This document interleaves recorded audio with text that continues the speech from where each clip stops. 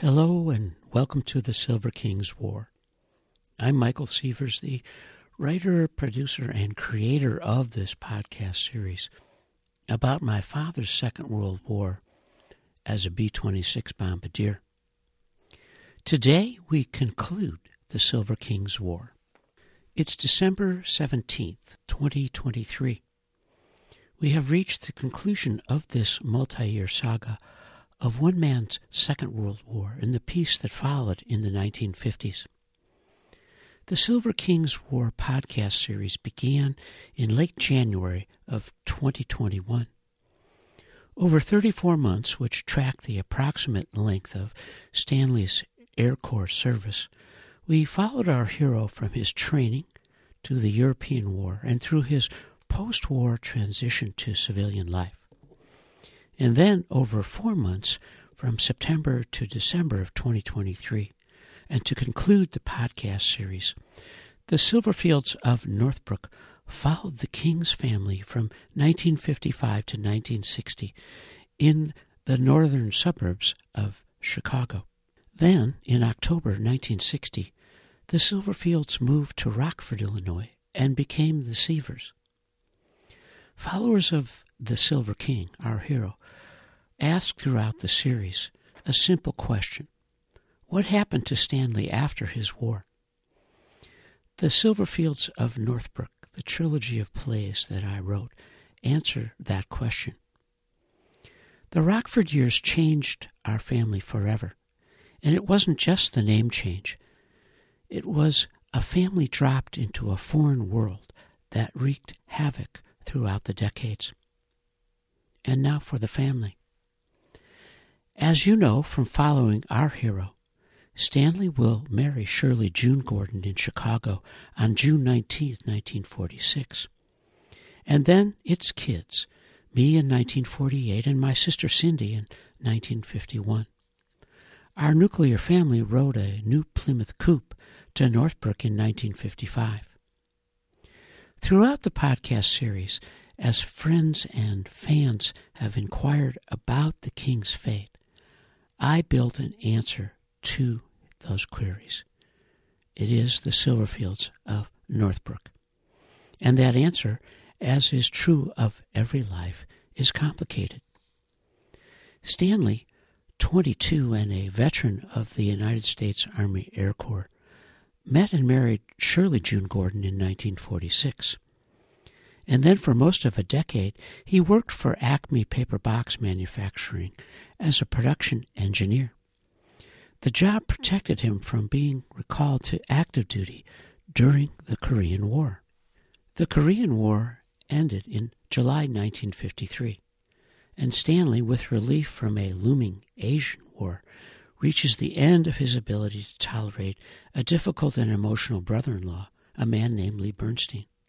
He quits Acme and begins selling Yellow Page ads for R.R. Donnelley in Chicago.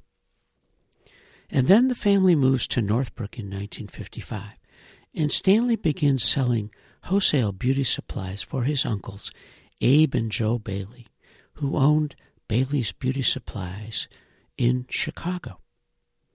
The Silverfields of Northbrook followed Stanley and his family from his soldier to civilian transition for 5 years, from 1955 to 1960, and their idyllic suburban adventures. These were the best years of their lives together. And now the last answer: how the family ends. Stanley, the Silver King, died 45 years to the day after his separation from the Army Air Corps at Fort McPherson in Georgia. He was 67 and lived his final years in a residential care facility in Rockford. Shirley, Stanley's wife, lived 28 years longer than the Silver King. She died in 2018 at 95 and lived most of those years in their split-level home on Dorset Drive in Rockford, Illinois. And Shirley became a very successful and highly decorated geriatric care consultant over 2 decades in Rockford. In the fall of 2005, Shirley won a prestigious award for community service. This is what the Rockford Network News wrote about Shirley. The Rockford Network Awards Committee is very pleased to announce that our nominee, member Shirley G. Sievers, received the Swedish American Health System's 2005 Betty Jane Henry Award for Community Service. This prestigious award honors the memory of Mrs. Henry, an active Rockford volunteer for nearly 30 years, and the wife of former Swedes president and CEO, Dr. Robert Henry. The award was presented to Shirley G. at Swedes' annual Puttin' on the Glitz fashion show and luncheon on November 11th. Now, anyone who knows Shirley G. knows what an accomplished businesswoman and all-around classy lady she is, but you may not know the extent of her commitment to volunteer efforts that make Rockford a better place to live. The network news continued. The nomination of Shirley G. Sievers.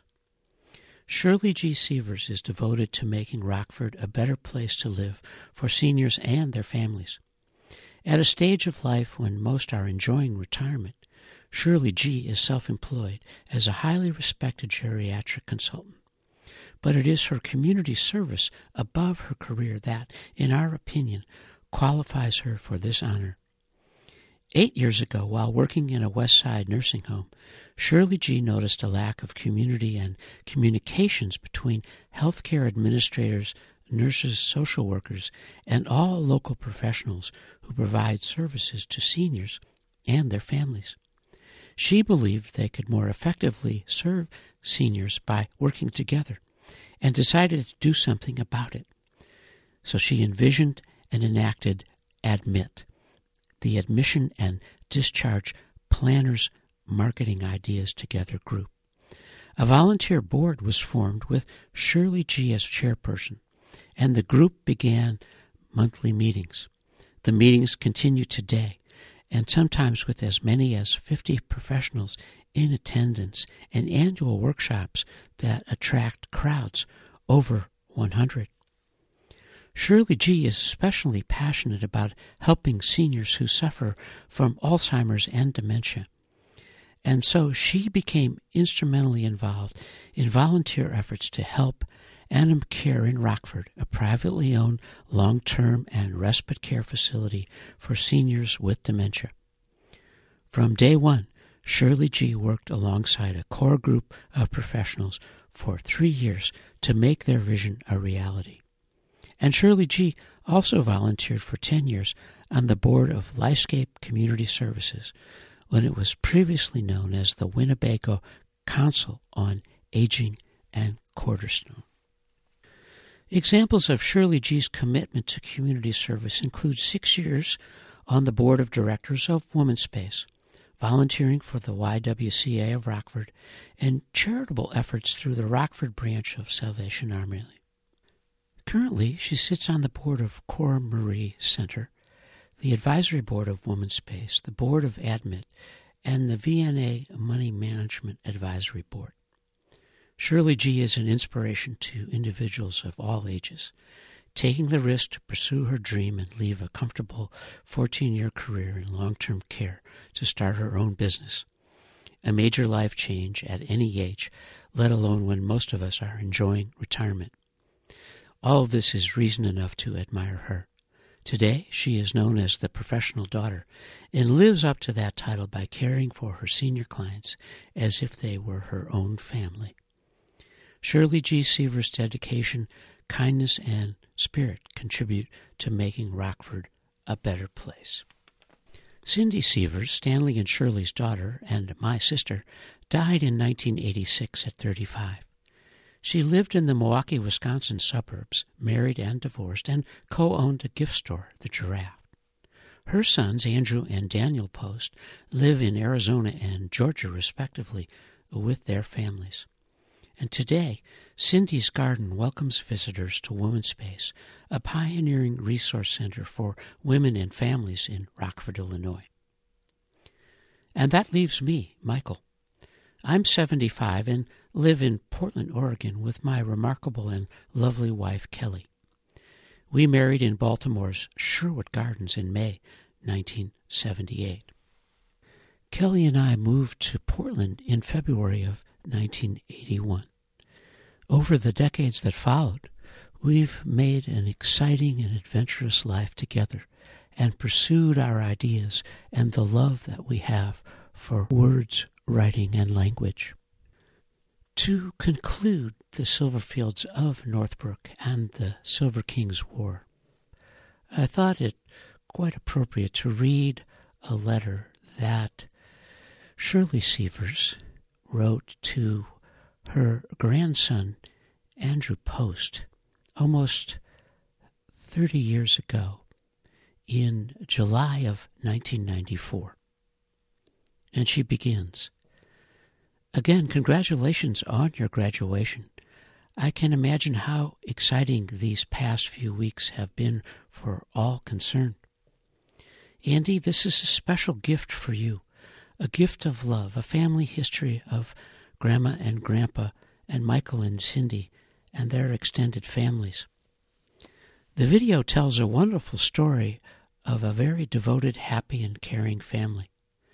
When I found the 6 canisters of movies Grandpa had dated each canister, I was delighted. What a great way to share family history with my grandchildren and their families. Thus the idea of your graduation gift was conceived. I wanted this video to be upbeat and exciting. The music tells its own stories. Grandma and Grandpa were Sinatra fans, and your mom loved the Beatles. Uncle Michael was into rock and roll. I'd like to share a menu of who is in this video and the sequence as they appear." And Shirley begins. Number 1, Grandma and Grandpa Sievers. 2, Michael and Cindy Sievers. 3, Peggy Zolo was Cindy's cousin and best friend, and they lived next door to us on Aldine. Nancy and Scott Fleischman were also cousins and Aldine neighbors. Grandpa and Grandma Gordon, my parents, Aunt Jane and Uncle Norman Gordon, Aunt Phyllis Gordon, Joan, Judy, and Jill Gordon. Grandma and Grandpa Silverfield, Grandpa's parents, Aunt Leona and Uncle Lee Bernstein. Leona is Grandpa's sister. Dick and Margie Bernstein, Leona and Lee's children. The small dog your mother is holding and playing with is the famous Willie. The collie is Lady. She belonged to the Levies, our Northbrook neighbors. Also, the other people and children in various scenes are good friends and their families. The 15 pictures I selected tell more of our story. Pictures are wonderful memories and treasures. Andy, I miss being a part of your life at this time. Good luck in college. Your future is so bright, perhaps sometime soon you can share some of your plans with me. Hopefully this gift will give you more insight into the lives of your mother, grandparents, and Uncle Michael. Also some idea of who your great-grandparents were, and your mother's aunts, uncles, cousins, and close friends. I love you very much, Grandma Sievers. Now, 3 decades later, as we consider Grandma Sievers' letter to her grandson, Andrew Post, it's important to know that Andy had just graduated from high school and that he went on to academic life at the University of Wisconsin in La Crosse and has become a very successful citizen and has a wonderful family. Shirley built the family video from the archive that the Silver King had created when he was making movies of the family adventures over the years. As you may recall, the Silver King was an extraordinarily organized man. His war letters, his organization, his writing home were so remarkable to me. And so in my decade of work to build the Silver King story, I searched his legendary writing for ideas about becoming a professional writer, and I wondered how it was possible that his family, the Silverfields, never imagined their hero could do much more than his loving letters. Ironically, it was my research on the Silver King, reading his incredible and descriptive letters, that I now, at 75, understood why I am a writer. It was in the code I got from the King. And now, as we say our final goodbye to our hero, the Silver King, I wanted to share the eulogy that I wrote for Dad at his funeral in the fall of 1990, titled Dad's Eulogy. I want to begin by thanking everyone for joining us today to say goodbye to Dad, to Stan, and to thank everyone for the outpouring of care and support that you've offered Stan and Shirley. Please join us at Stan and Shirley's home after the service to share the memories. And I begin. It isn't often that sons have the chance to talk about their fathers. And we gather today with a great sense of relief. Dad has found peace. We are here to remember Dad as a husband, father, grandfather, friend, bombardier, businessman, in-law, uncle, athlete, and mentor. A man born in Birmingham, schooled at Illinois, transformed by World War II. All these images evoking so many memories. I was fortunate enough to have 3 mentors, Hy Krause, Bob Levine, and Dad. We had great conversations, and I learned lessons as well from the things that he didn't say. He was smart. He knew things. He knew issues. He knew politics. And Dad knew the value of silence. Conversations, you may ask? Dad was born to a family of talkers, and Dad married into a family of talkers. The poor guy, he never had a chance. Dad wasn't a talker, but he was a conversationalist. He was an advisor who let me pursue my own passions, and he knew that it was a good idea to make my own mistakes, learn lessons, and celebrate my own triumphs. Our family moved to Rockford 30 years ago in October 1960. But we began our lives in Chicago and moved to Northbrook in 1955. But it was on Gregg Road that we had a sense of place. They were our best years as a family. We belonged on Gregg Road with the Krauses, Levys, Scanlons, and others. And you may not know that Stan was a gifted athlete. I remember the games we played in the Levys' backyard as we gathered, men and boys. I remember his leanness, his fluid moves, flowing down the field with the grace of a gazelle. I remember that Stan always had projects with Cal Levy. They were building fences, plowing driveways. And I remember how they would sit on the Levy's porch, how they would smoke and drink and talk about how evil we were as kids. In 1960, Stan and Shirley packed us into our 2 Chevrolets, pointed us toward the northwest, and delivered us to Rockford. He was 37, younger than I am today, and with greater responsibilities.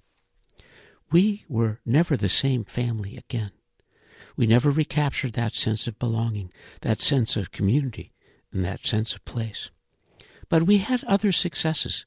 Stan worked hard and made a good living with Shirley's help. He helped me with my Latin and algebra, and always a full tank of gas on date nights. Our family had 3 lives: Chicago and Northbrook, Rockford in the 1960s and 70s, and Rockford in the 1980s, which was a difficult decade for us.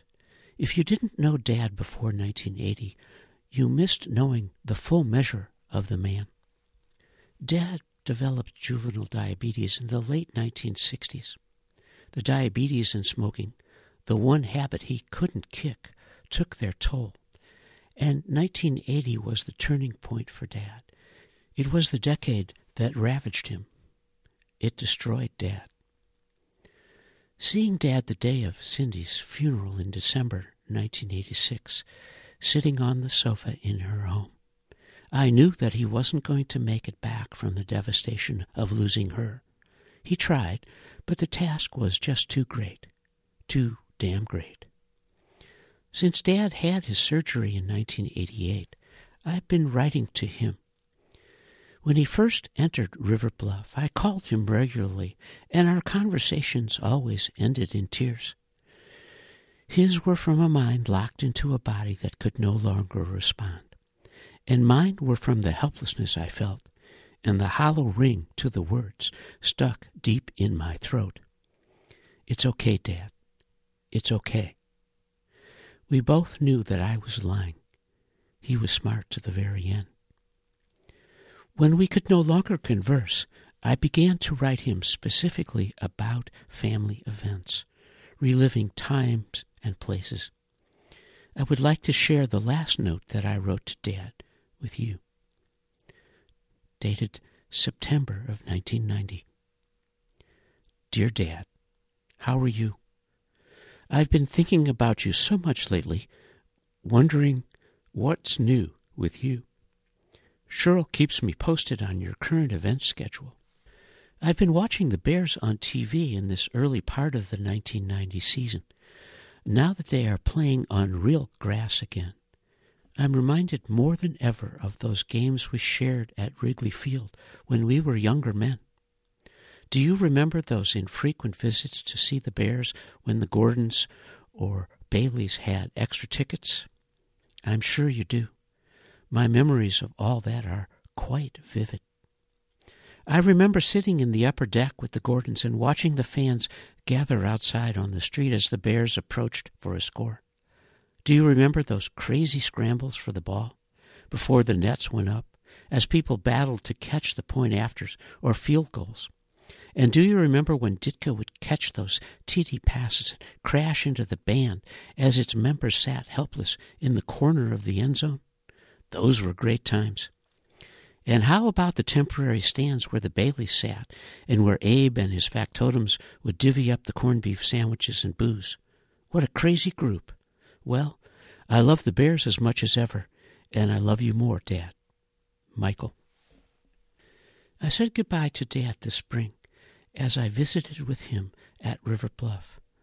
Our conversations were sparse, but I wanted him to know that it was okay, that he could stop fighting it, that our business was complete, that it was time to let go. But Dad never quit. When I visited with him in the spring, I held him and could still feel the leanness in those arms. Dad was strong to the end, but he just needed relief, to rest, to find that sense of place, of peace that had eluded him for so very long. How will we remember Dad? Perhaps it will be a visit to Greg Road, or perhaps you'll have a conversation with Shirley. Or perhaps you'll be comforted by the knowledge that Dan and Andy will grow to be fine men like their grandpa.